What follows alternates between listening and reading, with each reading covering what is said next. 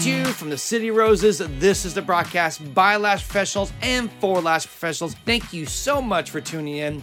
Today, we are going to be doing a follow-up episode to what we had earlier this week, where we had Philippe Sanchez from Loom Lash, the CEO, come on and share about Lash, robots, technology, AI, and all this other crazy stuff that no one knew existed 2 weeks ago. And out of the blue, a week ago, a post came up on Instagram, and the world of lashes is now talking about robots taking over our industry and putting us out of work. And hopefully you listened to that episode. If you haven't, please go back, listen to that one first, because Philippe really addresses those concerns, explains why we need lash robots and all that fun stuff. And today I'm going to sit down with my amazing business partner and wife, Tusney, and go into more detail. We're going to share about what it was like for us to consult, because we're still consulting. I should say we are consulting, but how we got involved. Also, we're going to share about the experience, like what's it like. So you're going to get a little bit more inside information about this whole thing, because I know a lot of you think this looks incredibly painful. It looks really dangerous, and we're going to put all those fears to rest. We also ended up, at the end, we're going to talk a little bit more about why this is a good idea and how this could actually be a net win for our industry. Hopefully, you'll stick around for it all. It's a great episode, a lot of information, and you're really going to be well equipped, or at least know what's going on in our industry as far as technology and robots and all that. But before I do that, guys, we have one announcement that I'm going to focus on today, and that is LashCon. Hopefully, this comes out on Thursday, the 10th of June, which means tomorrow, the 11th of June, tickets for LashCon finally go on sale. Yes, it's been a long road, and we've had a lot of obstacles, but we finally got everything lined up. Everything's in place. Well, there's still some details, not on the website, thank goodness, but other details we're working on. But yes, everything is ready to go. Tickets are going to be up online and ready to be sold. And guys, I just want to tell you a couple things. You really don't want to miss out on this new kind of venture we have called Day One. It's going to be on Friday. It's a pre-event, and it's a leadership development workshop with Anthony Trucks. He's a former NFL player. He's a speaker internationally. He's an author. He's a business coach. He's someone that I know when you're done, you're going to walk out as a better leader. And one of the things we don't work on at all as lash stylists is our leadership skills. We tend to focus on technique and maybe a little bit on the salon, but we don't work on ourselves as much. And if you run a business in any way, or if you're a manager, you're a leader. Actually, basically, the way we like to look at it is if you have any influence over anyone, you're a leader. So you need to start working on those skills. They don't come naturally, and that's what this is all about. The morning session on Friday, November 5th, will be with Anthony doing a workshop. Then we're going to have lunch together. Actually, we'll have breakfast and lunch together. And then in the afternoon, we're going to break into mastermind groups. So this is really going to be a room full of real driven lash artists. So this is going to be an amazing group. This isn't going to be your average, just run-of-the-mill lash artists. These are people who want to grow and change the world of lashing. So this is going to be an amazing group. We're going to break into tables, and we're going to deal with topics and discuss issues that you have in your business and help you with your business. So we're working out the details, but the idea is we'll have maybe one area will be a table where you talk about branding, another table where we can talk about customer service, another place where you talk about sales or customer acquisition. And then we're going to work together and help each other find solutions for our problems. And so you're going to walk away with just even before LashCon starts, right? You're going to have all these ideas, all these things you can do to help grow your business. And plus, it's going to be a great networking opportunity. And that's something that I think was the biggest surprise 2 years ago, is how many people walked away with new friendships, new partnerships, new people that could collaborate. And what's nice about coming to LashCon is maybe you feel a little hesitant to be best friends with a person that's across the street from you. But when your lash artist is like 200 or 500 or 1,000 miles away from you, they're not competing with you, right? So you can be best friends, you can share, you can support each other and help each other out. And so what's cool, especially if you're a little bit shy, on this first day, you're going to be forced in these groups to hang out and connect with people. So when we get done around 5:30 on Friday, you're going to already have probably 5, 6, 10 people that you're connected with, friends that you can see for the rest of the con, and people that you can call when this is all over and help you continue to grow your business when you face problems. So Day One is amazing. Yes, it does cost more money. It's starting at $13.89, but I assure you guys, for the extra like $500, you get so much more that whole day. Plus, guys, you get VIP ticket to LashCon and all the bonuses with that. And plus, we have socials, parties, open bar for the VIP cocktail party. We're doing lots of things, award shows. We have a lash off competition with some of the biggest names in the industry as far as lash founders. We have a charity event, all that. So you don't want to miss LashCon, and you want to get your tickets right away because we will. Almost 99.9% sure we're going to sell out this time. We don't have unlimited seats, and we definitely don't have, we have limited seats for day one and limited seats for VIP. So if you want to get in, you need to, on Friday, set your clocks. I'm hoping to have it up in the early morning on the Pacific Standard Time. It might be more around noonish, but once those go out, we'll send an email, let everyone know, and buy your ticket. And by the way, if you're not a Lashcast Insider, go to the show notes right now, click on that link, or go to our Instagram, click on the link, and sign up via Insider so that you will get a discount code that you can use over the next week as a Lashcast Insider. Okay, that was a long setup for LashCon, a little longer than normal, but I felt like because ticket sales are starting tomorrow, I really want to get into details of why day one is the ticket you want to get into, especially if you want to invest in your business. Last year and a half, you've been kind of maybe AWOL, maybe a little not as driven, a little discouraged. Well, LashCon is going to reignite that fire, re-engage you, and give you so much just strategy and so much information and just lift you up. When you're done, you're going to be like ready to take over the world. And you're going to go back to work, and it's going to be amazing. I promise you that. So, all right, guys, that's all for announcements. Now let's get into the part that you've all been waiting for, where Tusney explains how and why we got involved with Loom, as well as share what the customer experience is like. I know you're going to love this episode.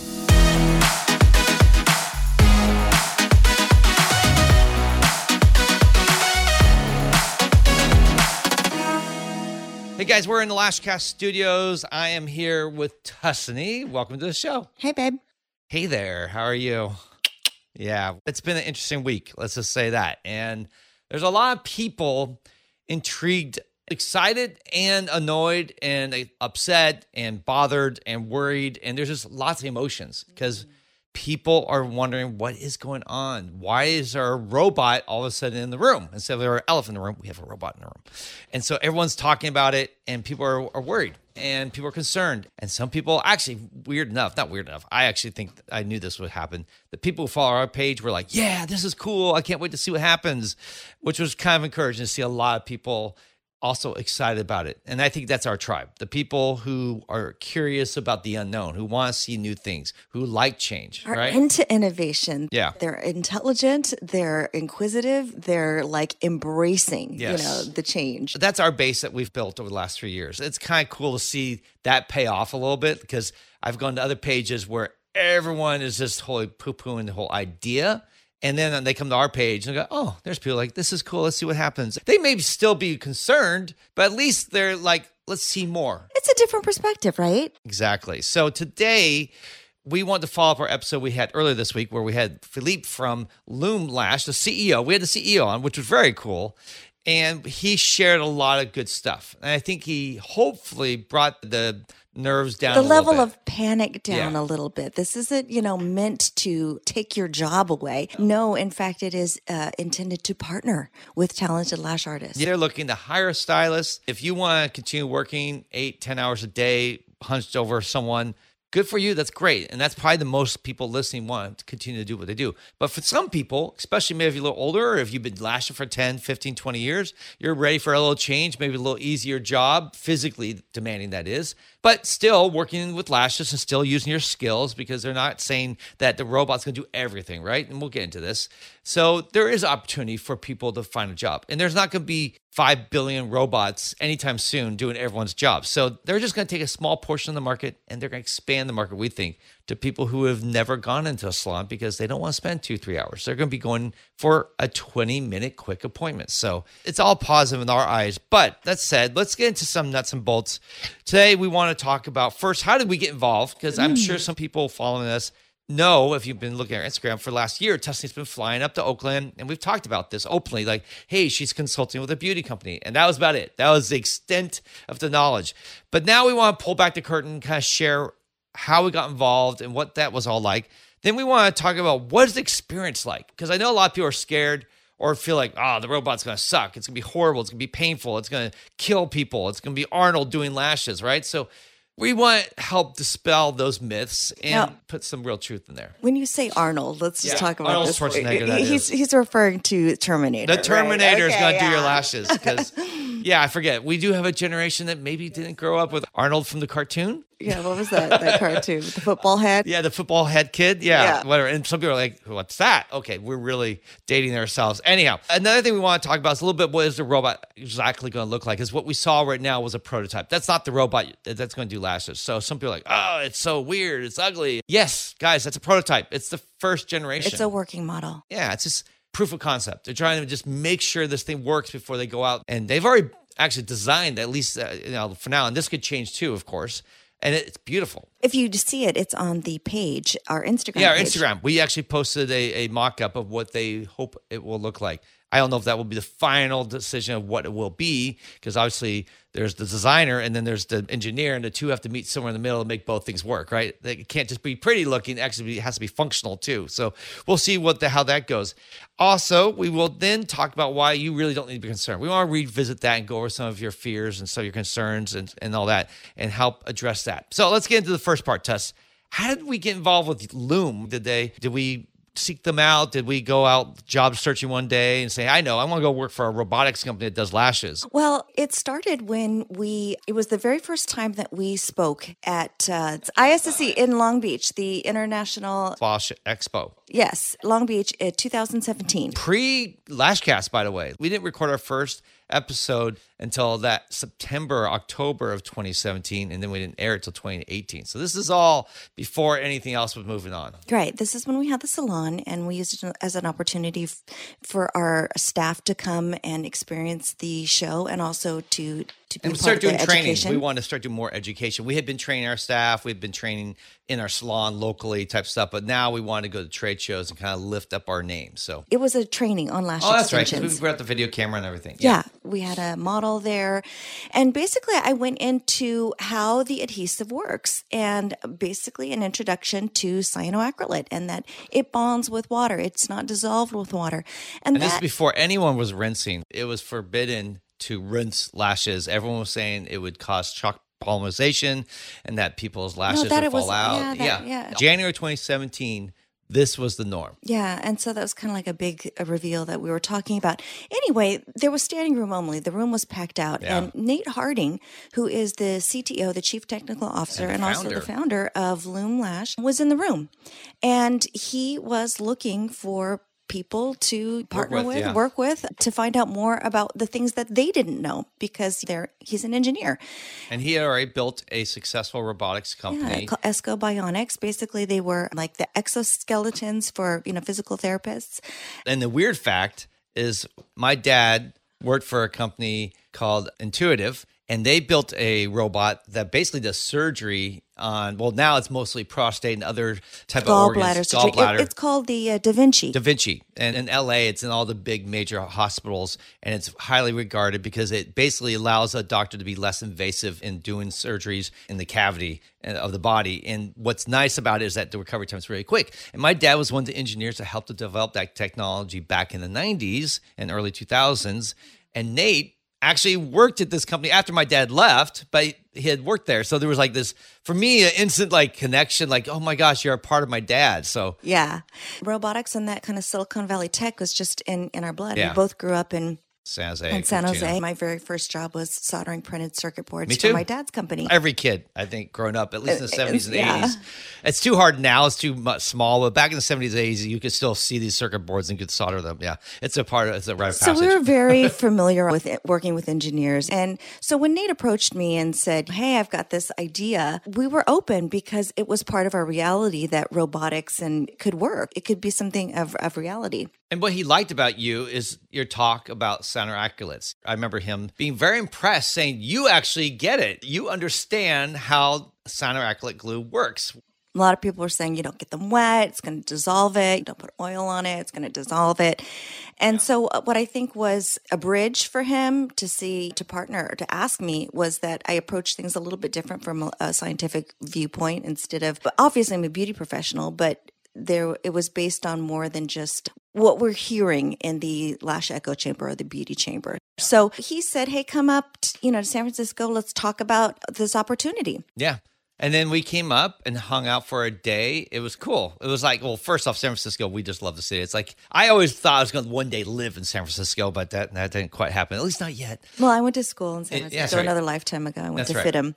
So we went up, we hung out for a day, and he kind of showed us what their plans are. And he had, if I remember, didn't he have some mock-up video or something like that showed the concept of what was going to be? Something like that. Yeah. They had also, the other founding partner is Lynn from Skin Spirit, who has a chain of med spas.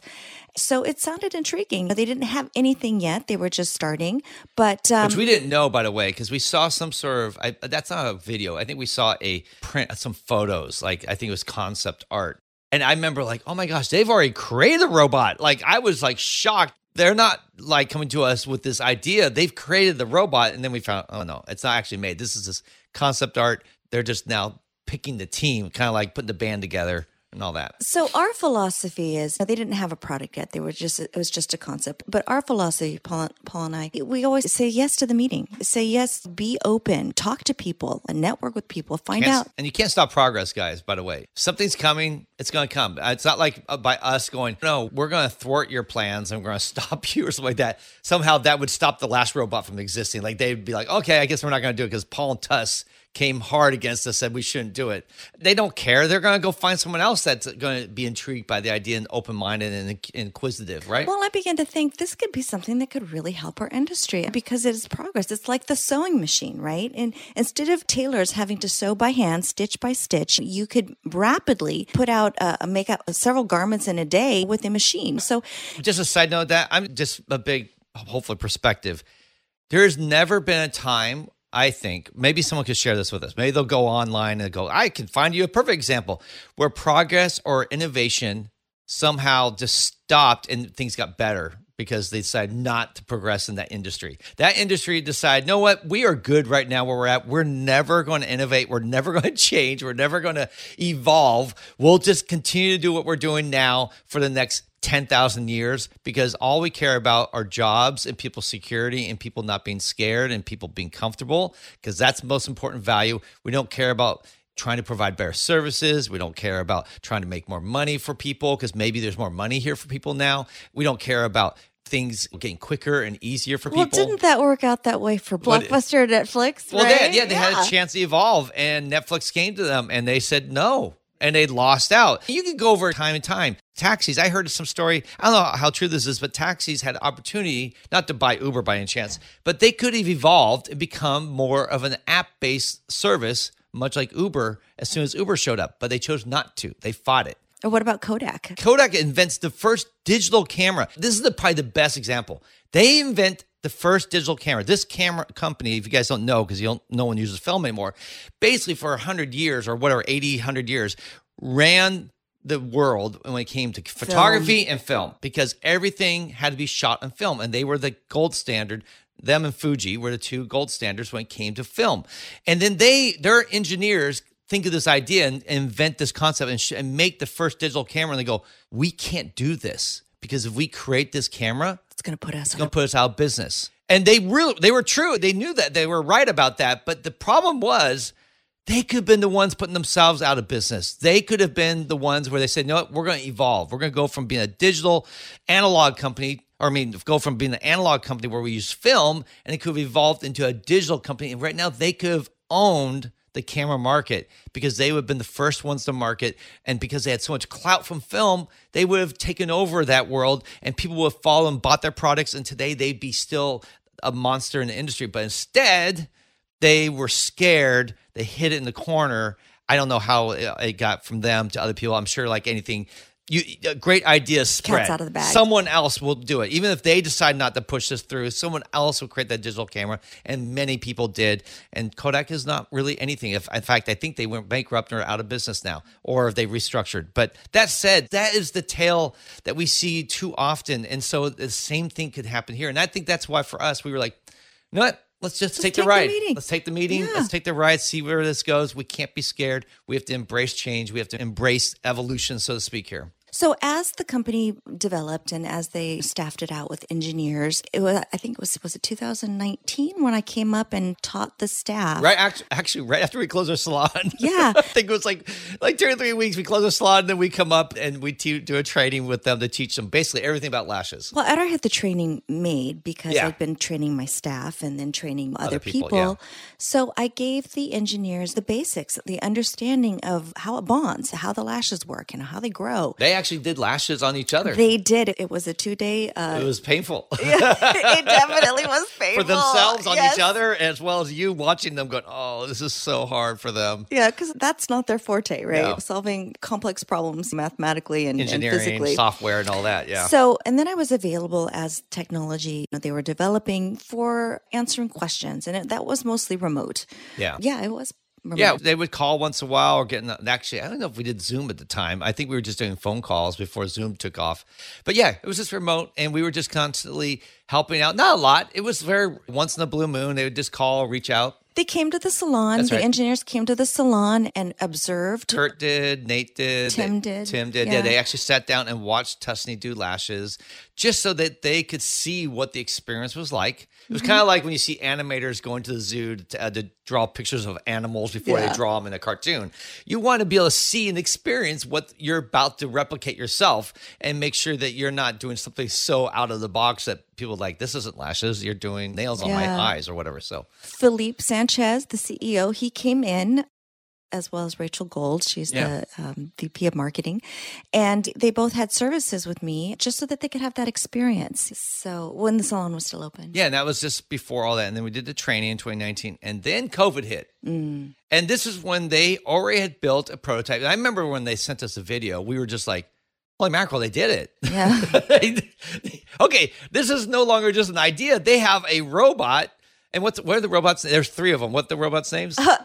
Jacqueline, Kate, and Farah from Charlie's Angels. Yeah, Charlie's Angels from the 70s and from the movies. This was basically a take on that, the 3 robots. The original name of the company was Foxeye, and they changed it, but Foxy, Charlie's Angels. So we lovingly refer to the technology as Jacqueline or Kate or Farah. So. And by the way, they don't call them robots in there, right? Yeah, no, because it's not just a robot. That's just one component of the technology. There's robotics, there's computer vision, and then there's also AI, artificial intelligence. And all those 3 things are synergistically combined, high-level piece of engineering that is able to take information and learn from it and create something that's incredibly precise. So it's not just a robot. It is a technology. So that's why they call it that. The technology. So basically, there's a setback for everyone. The whole world is put on hold. They were ready to go out and start getting investors, and they were ready to really push hard on that because they had a robot that worked. It wasn't perfect by any means,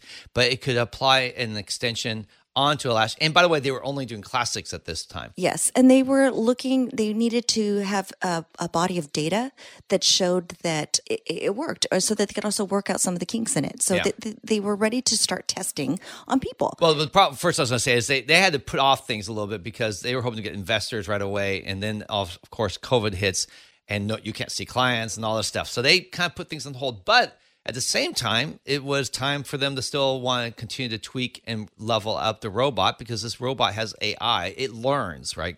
It's not just a dumb machine that repeats one skill. It adapts and learns as it goes, and it sees, guys. It has like video cameras on it, so it can see and identify. Every prong is, there's like cameras everywhere, and they're like high-powered, like magnifying microscopic cameras. So it sees everything. So they then decided you know what? We need to bring in a lash artist to work alongside so that we can continue to improve the bonds, that we could evaluate the bonds, and also just get feedback on what would work or not work and so forth. So Tusney, a year ago, August, basically 10 months ago, we agreed that since, we were shut down, why not? This sounds like a great, fun thing for Tusney to do while we're shut down, to be advising more on site.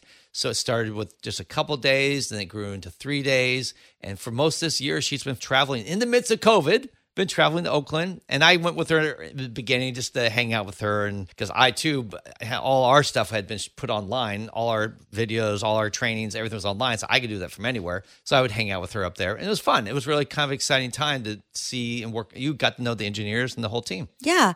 My job was to work with the engineers and to help advise them and what improvements of what I saw. And I also looked at it as an opportunity to hopefully impact the industry. If I could give this company some basics on how to properly do lashes and the right concepts, especially about protecting the health of people's eyes and making sure that there's no myths that get involved in there, it would do a lot to elevate our whole industry. And Loom is doing things right. They have a board of medical directors that is top notch.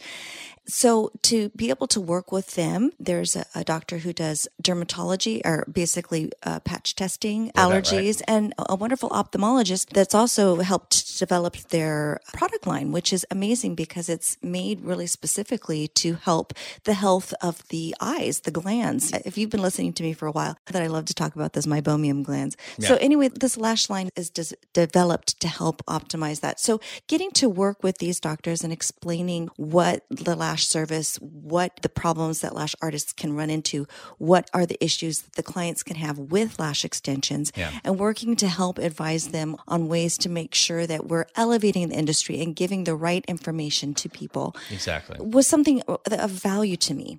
And also, I think for us, what you brought to the table was all this experience and connections. We've helped them talk to brands. We've helped them to actually go, when we first showed up, they were doing Classic, and Tessa's like, no, guys, you got Classic's dead. Not dead in reality, but dead for this robot. If you want the impact in that short bit of time that you want to do it, you've got to move to pre-mades. We got to move to volume. Yeah, it was good to start on Classic because the machinery and the engineers really worked on the bond and dipping the extension into the adhesive properly and making sure that it's the right humidity and the right swiping motion and all that good stuff. So you were there to help them. And then there's been many other things too, where you advised them and helped them to kind of move in the right direction that will be best for the customer, best for the client, best for the lash artist and everything. So it's been a good, fun journey.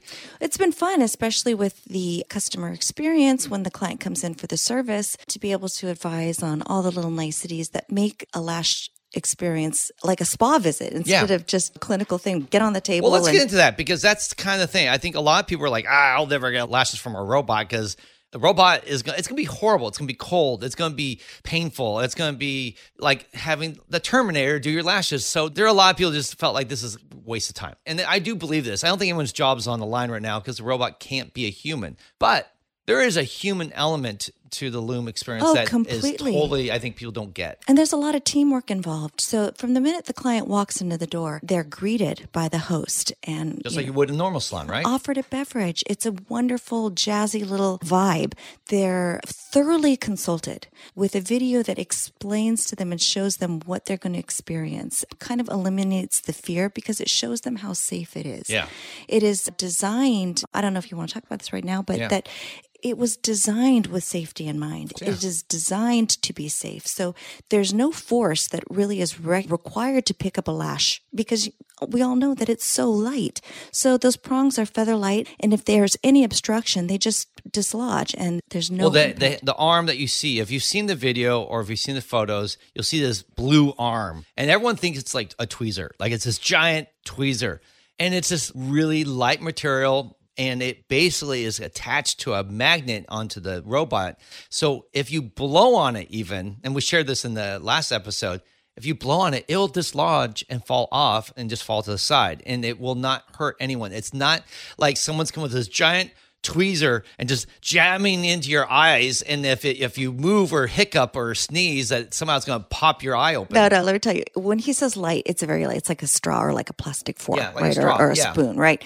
Now, here's the thing. Sometimes it comes in, and I have seen this happen where it just grazes the nose as it's coming in. You know how like when we've got our tweezers in our hands and we just hit the wrong spot, and every time it does that, it just pops right off, and the client doesn't even notice. Honestly, they're like, Are we ready to go? And it's like, And for you have to go me, I attach gotta get attached. Super easy. Now, the other part that touches that part doesn't even touch the client. That's grabbing the extension and just gluing it onto the hair. And believe me, it's like, how could they do it? But they do. Yeah. It's precise. And the robot has great vision, and it's not going to jam you in the eye. Even if it tried to, it couldn't. But even with the vision that it has an AI, it understands the area of the eye, and it's while it can move quickly, come in and all that, it's not like going to accidentally go out of control and go all the way in and jam you or something like that. I think a human's more likely to drop their tweezer at some point while doing lashes than this thing is going to jam or hurt someone physically. Yeah, even if it does bump you, it is like the weight of a straw. And it just, like I said, it just dislodges. So imagine a straw hitting you on the nose and how painful that would be.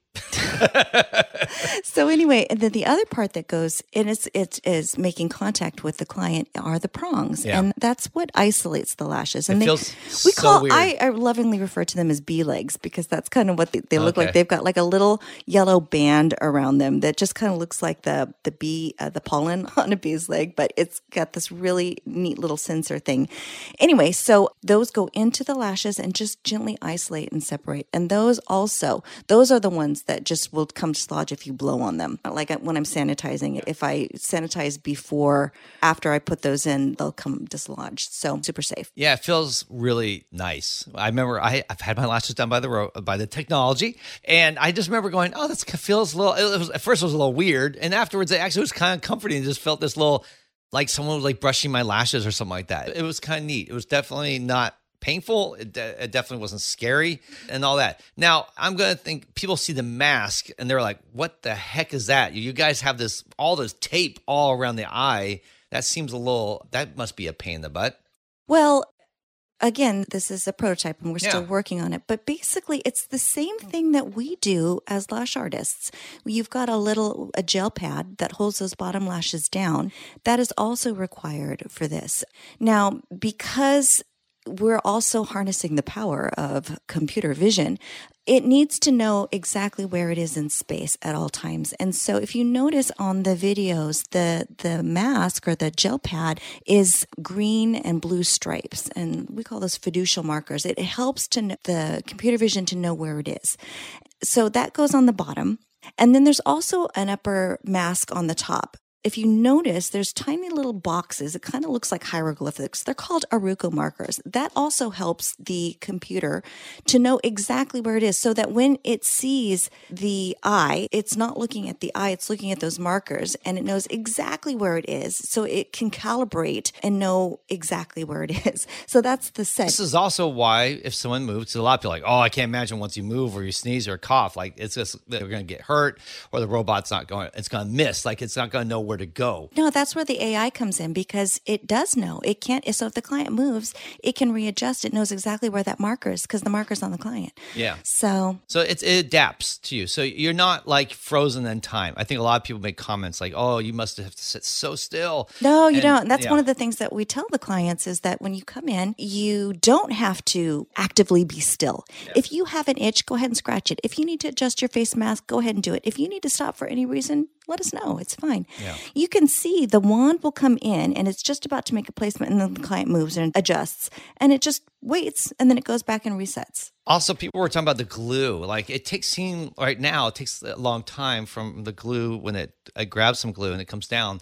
It's not like it's done in a second and the glue dries in 1 or 2 seconds. Let's say 1 or 2 seconds. So a lot of people think, it must be a very slow drying glue. So, no, it's a very fast drying glue, and we want it to dry as fast as possible. That's why we are experimenting with all different kinds of adhesives just to get the fastest cure time, because the faster the cure time, the faster the technology can go. Yeah. Right. And the reason why I think what people don't understand is that when they see in the bottle, these are probably newer artists, they just haven't worked enough with glues. When it says a 1 second dry time, it doesn't literally mean the moment you pull it out of the glue, you only have 1 second. Right? A lot of people are probably thinking, I have 1,000. Oh, done. All right, I'm done. So we'll throw the lash away. Start all over. 1001. Oh, again, lost it again. I didn't get in the second. Like, no, it doesn't try that fast. It depends on how much you pick up, and it depends on how you spread it, how you wet both surfaces, that kind of, there's always a little playtime there. Yeah, because once you wet it and you apply it and connect it, that's kind of when the clock starts, because when it's a ball, it's thick enough. There's enough glue there to kind of maintain its viscosity, I guess, or it's whatever it is. So we all know that it's an art, and likewise, the technology and the engineers have had to work to understand the nuances of the adhesive. It does depend, changes with humidity. So the technology is enclosed and the hood is humidified. Also, the room is at exactly the right humidity and airflow, which is really important as well. But I think that was the thing that people didn't understand, is that inside it, because it is enclosed, they can control humidity, heat, and airflow, right? Which is nice. Which is really cool. But here's the thing. Other people have said, well, I couldn't stand to be in that thing. How scary is that? It's not like that. The client, let's go back to when you first walk in. So the host welcomes the client. They're offered a beverage. They're consulted very thoroughly. And then they go into the treatment room, where they meet the engineer. Now, one day that engineer is going to be obsolete, because it's going to be the lash artist that's actually working with the machine and controlling it completely, which is really cool. Think about the most technologically advanced tweezers and replace that with the technology. So anyway, then the client is invited to sit down. And this is where I chit-chat with them and say, we're going to get you all prepped for it. So let's take your shoes off. We offer them warm, snuggly socks if they're wearing sandals and they don't have socks on. We put their hair in a ponytail and we put a cap on them as well, like a soft hair cap. And we change the mask, because the computer vision system can't see the blue, because it's sensitive to that, reading that on the eye mask, so that it wants to see specific neutral canvas, right? And then they're prepped. So we say, if you want to listen to your headphones, if you wanted to just chill out, it's fine. We have all those amenities, just like you do in your lash salon. And this is where a lot of the human contact is. This is where lash artists, when they hire people, will be working to help set up, prep people, and get people into the machine and all that. So all those skills that you have about connecting with people and talking about what they're going to get, that's happening, and that's happening by a real person, an experienced lash artist. That's what it is. So the client gets onto the table, basically. Like a facial bed, right? Yeah. And it is soft. There's a micro memory foam kind of pad, and they just snuggle right into it, and we put a weighted blanket on them. And this is when we prep. So just like you would a regular lash service, we thoroughly cleanse the eye area. And then we also prep the lashes just to make sure that it's the right pH with a prepping agent that helps the adhesive just to cure exactly. And then we put the lower eye masks down, or lower gel pads down. They're actually not gel. It's just a pad. And then we also put one on the top. And so here's the thing. The technology needs to see the lashes at a certain pitch. It needs to have a certain pop. But we all know that it's really important to keep the eye closed. So that's where the esthetician or the beauty professional comes into play and makes sure that's happening. So the lashes need to be pitched at the right angle, and you put the mask on, and sometimes you need a little extra pop, and that's what the tape is. Now, eventually we are working on the tapes and the masks, and it's all going to be done a little bit more high tech. Yeah, it's a little clunky right now, right? For sure it looks clunky, right? Because we are in testing phase. It's not really ready. We're working on the public right now, kind of like VIP and invited guests. Only, yeah. But it's not the finished iteration. Yeah, I think that was a big thing for us, even initially. You're like, well, this isn't going to be acceptable. Like, it's okay, Tess. This is not the final product. We just needed something that works right now, and we will fine-tune this later. The bigger problem is the robot and the technology and the software. That's the stuff we really need to focus on. And then down the road, we'll go back and make it more aesthetically pleasing. Right. It's not, this isn't the final, we're working out the kinks, right? Then the client is placed into the chair. They're lifted up at a certain angle. At this point, they can't open their eyes. It's actually quite comforting, that upper eye mask on. You just don't have to actively be still. It's just, they can move all they want. And usually they check their phone.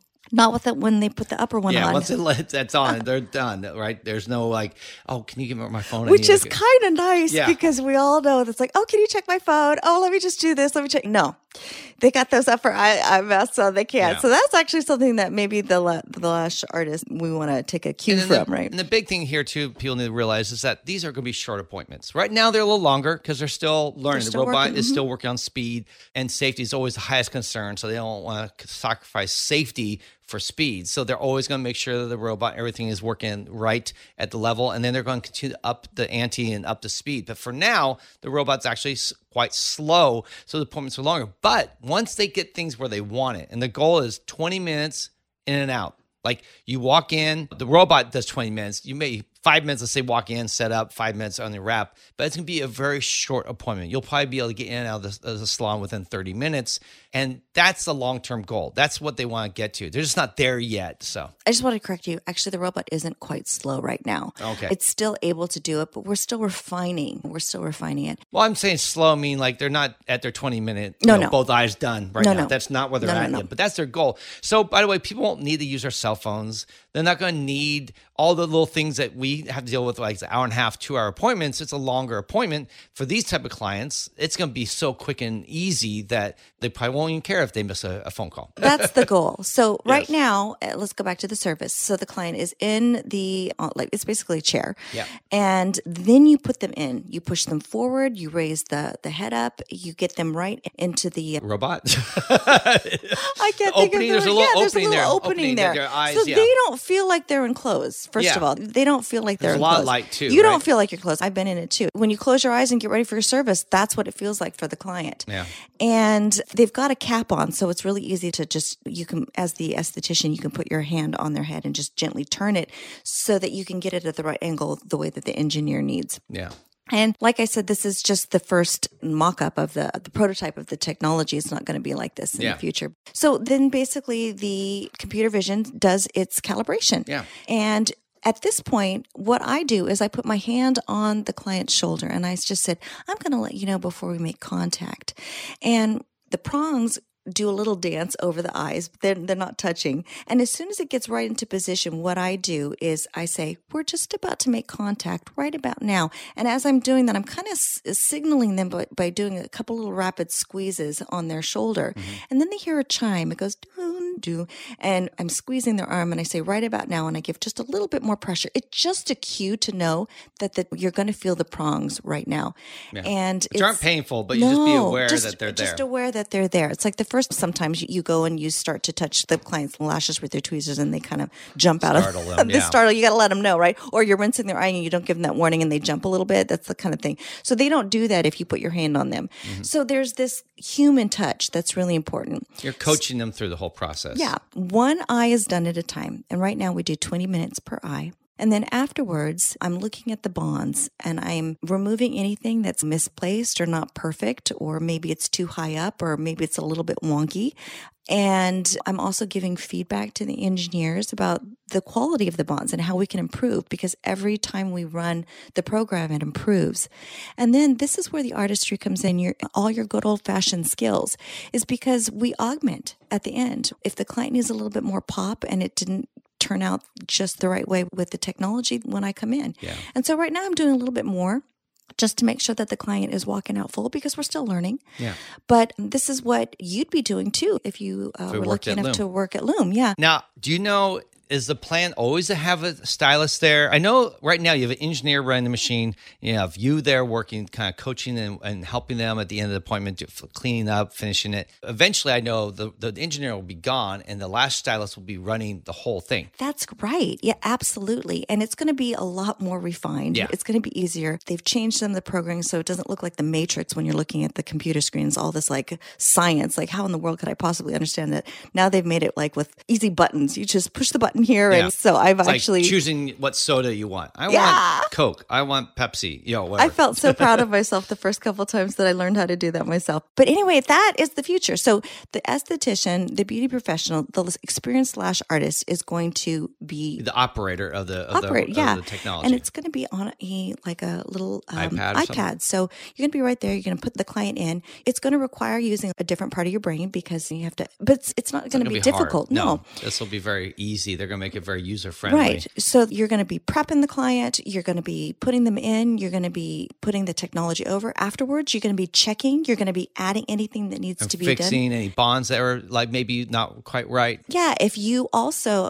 to add specific pop in certain areas, eventually down the line that can all be programmed, but right now it's not. Yeah. Yeah. So that's the experience. That is. And it's so right now what's exciting is that we got to be part of this whole fun project. It's been just a fun learning project and really surprising to see how far the technology can go. Because I think I was more skeptical. Tesla was like, they're going to do it. They're going to do it because I knew that, okay, so Paul's father he helped make one of the very first ultrasound machines. And like the Da Vinci, you could do a robot, you could do surgery. Open heart surgery. We got to go into the lab and see that done. I knew it was going to happen. Yeah. By the way, guys, this is where you have to accept technology and the advancement. As things evolve, you got to accept it because if you just fight it, you're going to become outdated and you're going to be one of the ones left behind. But if you embrace it and find a way to work with it, and by the way, let's just get into this. Should we be afraid of our jobs being gone now? Is this thing going to literally put everyone out of work? 10 years from now, no humans will be doing lashes. Only robots will be doing them. And we'll just be a person that pushes a button that says play. And then we sit there and read a book while they get their lashes? No, not at all. I think that just adds a richer dimension and it allows more people to come to the table. See, let's take the scenario where it is wildly successful and it's actually revolutionary, right? And we see Lash Loom Studios on every corner. Yeah. Is that going to take away from the traditional lash artist? Absolutely not, because it's not going to be right for everybody. No. It's going to be right for a certain kind of client, right? So what I saw was that my sisters who are with tweezers in their hands, who have hard fought and honed the skills and cultivated the skills that they have, it's actually going to give us all a raise because it's instantly going to make our bespoke skills as a human being more desirable. For example, there's a difference between a Kia and a Bentley. Right? Some people will always want a Bentley for that handcrafted. Some people will always want haute couture where the clothes are designed for you, and that is what we can offer. That's one aspect of what we can offer. The other aspect is that we can be part of the Loom team. Mm-hmm. We can be part of using our skills for artistry and to place the lash extensions on with Loom, but the technology is going to be doing the brunt of the work. So you might be able to do 3 people in an hour where you'd only do 1 and still be able to give that gift of beauty to somebody.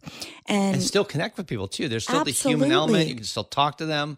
It's not like all of a sudden they're in a robot and they're in this bubble where you can't communicate or connect in any way. Right. And then for the client has more options. It's creating more opportunity. So it's allowing more people to come to the table and try lash extensions. Now, ladies, we all know that once you've been by that lash bug, there is no turning back. Yeah. Once you see lashes on you, then it makes a difference.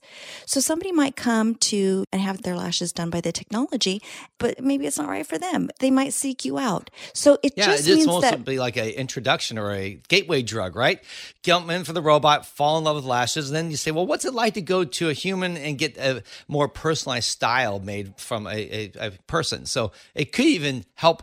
We think it may even expand our market where right now only a certain segment will see it because they see the time and like, 3 hours, 2 hours. No, I don't have time. But if you start seeing this new idea, like you can get your lashes done in 20 minutes. You guys, it's just another option. It really means that the lash industry has grown and we've really come to the table because we're being able to offer up people other options. Think about a self-tan. You can put the self-tanner on yourself, but if you don't want that on your hands, you don't want the blotch marks on your ankles, you can go and have a spray tan. You can have a spray tan by a human being who customizes it. You can go in front of the Mystic Tan and just like a robot. It is the technology, stand there and get sprayed by the technology, a robot. Or you can go to a salon and have a person apply it. It's just options. It doesn't mean that it's going to eliminate your way of life. It just enhances it. It's an opportunity for us, for employment, for advancement, for more people to be exposed to it, all that good stuff. Yeah, I think this is a net win, and I think more people will be in the lashes, which means our market is going to grow. And then as people want to try new things, they'll move over and try a real lash artist who maybe in the past they wouldn't. And I think some people who want shorter appointments will leave lash artists and come over. By the way, I do think there is one group of people who might suffer from all this. And those are the lash artists who have been mailing it in all these years, who've just been doing the bare minimum. They maybe don't even haven't learned any new skills. Like they're like, I'm still doing classic like it's 2005 with 2.25. Now, just to be very clear, there's nothing wrong with classic. I do classic all the time. I was saying like 0.25. So that's what I'm saying. Like real basic skill, never investing in growing your skills or your customer service or your whole experience. Because you know what? You have your clientele list and you're just kind of mailing it in and you're not evolving. Lash artist isn't even listening to I know, I was going to say, you're not even on this podcast. She's not on the podcast. She took a class once and she's just kind of dialing it in. It's not that important. I'm not saying that's bad. It's just that her skills are not a priority to her because she doesn't invest in them. And she's not trying to grow. She's not charging probably a lot either. She's probably very affordable. And again, none of these are bad things in themselves, but when there's a new kid in town who is going to be attracting new clients, and if you're just doing mediocre or below average work, you know what? You might lose some people. It raises the bar. It does. With new options there, it raises the bar and we all win. I think that's one of the things that I was really excited because I said, you know what? We're going to put a little fire underneath people's butts and make them have to be better artists now. So like I say, if you don't care about your craft, if you kind of suck as a professional, then be worried. That girl's not even listening here. For those of you guys out there who... You should be like, yeah, this is cool. Thanks, Paul. Thanks, Tess, for helping push me to be a better artist, though. I just see this as an opportunity. Yeah. Loom is going to provide lash artists with stability and the ability to do their craft, make people feel wonderful, connect with people, and have that stability of clients coming to them. It's just a win. It's a win for everybody. I think so. And I don't think we need to worry about the Terminator doing everyone's lashes anytime soon. Maybe 50 years from now, when everything's automated in the world, like everything's automated, your car's automated, you're basically, I just saw today, there's a company now that has an AI write your blog post for you. Ooh. You just pick the topic and it makes a title. You put some keywords in, use these keywords, and it will write the blog for you. So now we even have services will do your writing for you, which is crazy. I'm almost intrigued. I just want to try to see what it's like. And as someone who writes all the time, you know what? I welcome it because it's just another tool, another opportunity. And so we need to stop being afraid of things coming and stealing our jobs. We need to adapt and pivot and adopt these new ideas. And just be open. These opportunities are around for everybody. One of the reasons why we talked about the glue and the cyanoacrylates, we in the very beginning when we first started this, and that's what kind of attracted this conversation with Nate, was that my approach was a little bit different.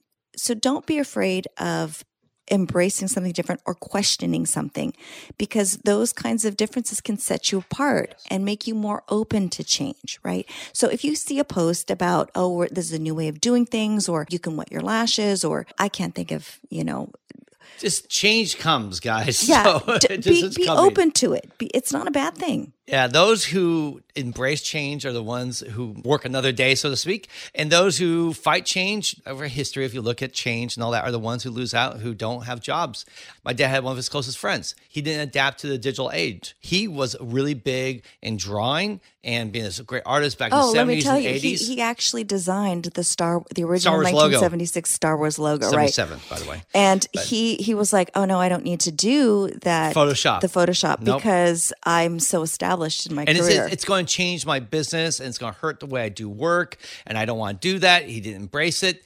And 10 years later, he couldn't find a job at all in the art world. Even though he went back to learn it, it was too late. He did finally cave in. But at that point, he was much older. And also, so many other people had taken his place that his rates were too high. Even if he learned the technology, he was like a beginner again. So he had to go back to beginner rates, which that's not what he wanted. And it was sad. It was very sad watching it. But you can't fight progress. You just can't. You have to embrace it. You need to adapt. You need to and just go with it and find a way to survive. And okay, you'll be all right. Just one example. We were recently watching Downton Abbey. I don't know if any of you guys are Downton Abbey fans. That's an old person show. I love it. Okay, so anyway, one of the very first episodes, they were talking about electricity because they were just switching. Yeah. And very wealthy homes had electricity.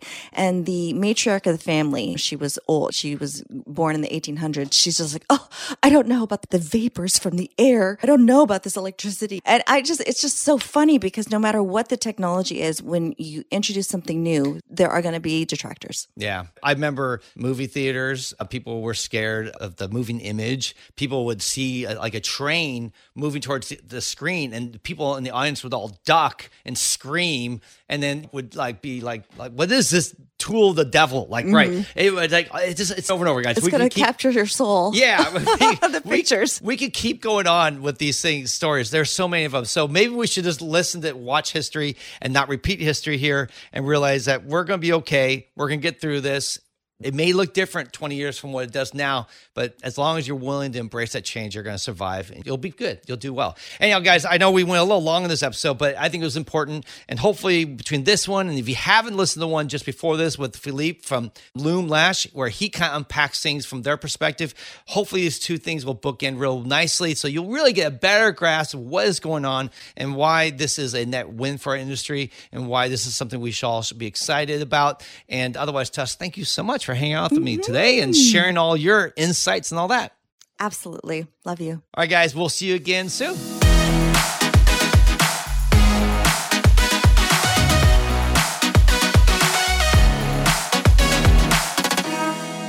Hey guys, that's a wrap. We are done. We are out. Thank you so much for hanging out with us today. By the way, I just want to emphasize real quickly that, you know what, some of you might be listening going, no, Paul, I'm not encouraged at all. That's actually pretty upsetting. I don't like you. That's okay. You know what? You don't have to agree with us. You don't have to like what's going on with Loom. We can still be friends, guys. We can disagree. Often we like just to see people in disagreement, because that's how you wrestle through ideas and you find the better solution. And if you guys don't feel like this is good, that's okay. You can still come up, hang out with us, be friends. That's all right. We can disagree on things and still work in this industry together. And hopefully you'll feel the same way about us. If you've been following us for a while, you know that we are very much a big tent. We are not exclusive, like you have to do lashes our way or think the way we do if you want to hang out in our tribe. No. We are really, we're not saving the world here. We are making the world a better place. We're making people feel beautiful. We're empowering people, but we're not curing cancer. We're not solving world hunger, right? So let's calm down about what we're doing. Let's keep it in perspective and not draw lines in the sand and demonize other people because you disagree with them. And I see that sometimes in the Lash forums, on Instagram, and it's heartbreaking. So I just want to reemphasize the importance of we are working here to bring you information so that we can be together and connected and support each other even when we disagree. By the way, guys, I just want to say, please follow us on Instagram at Lashcast Podcast and at the Lash Conference. And remember to subscribe, share, and review. And remember to go get your day one ticket or your VIP or business ticket. They will be selling out, guys, so you do not want to wait. By the way, if you buy tickets now, they're at their lowest prices possible. And also, just go join and become a Lashcast Insider. Like I said, links in the bio, on our show notes, or in our Instagram, and you can sign up and you will get a discount code on Friday morning that will allow you to buy the tickets even cheaper. So do not delay. Get on top of that as soon as possible. On behalf of my Lash Inspiration Testing, I want to thank you for taking some time to listen. Keep on lashing, and remember, you have a friend in the lash industry.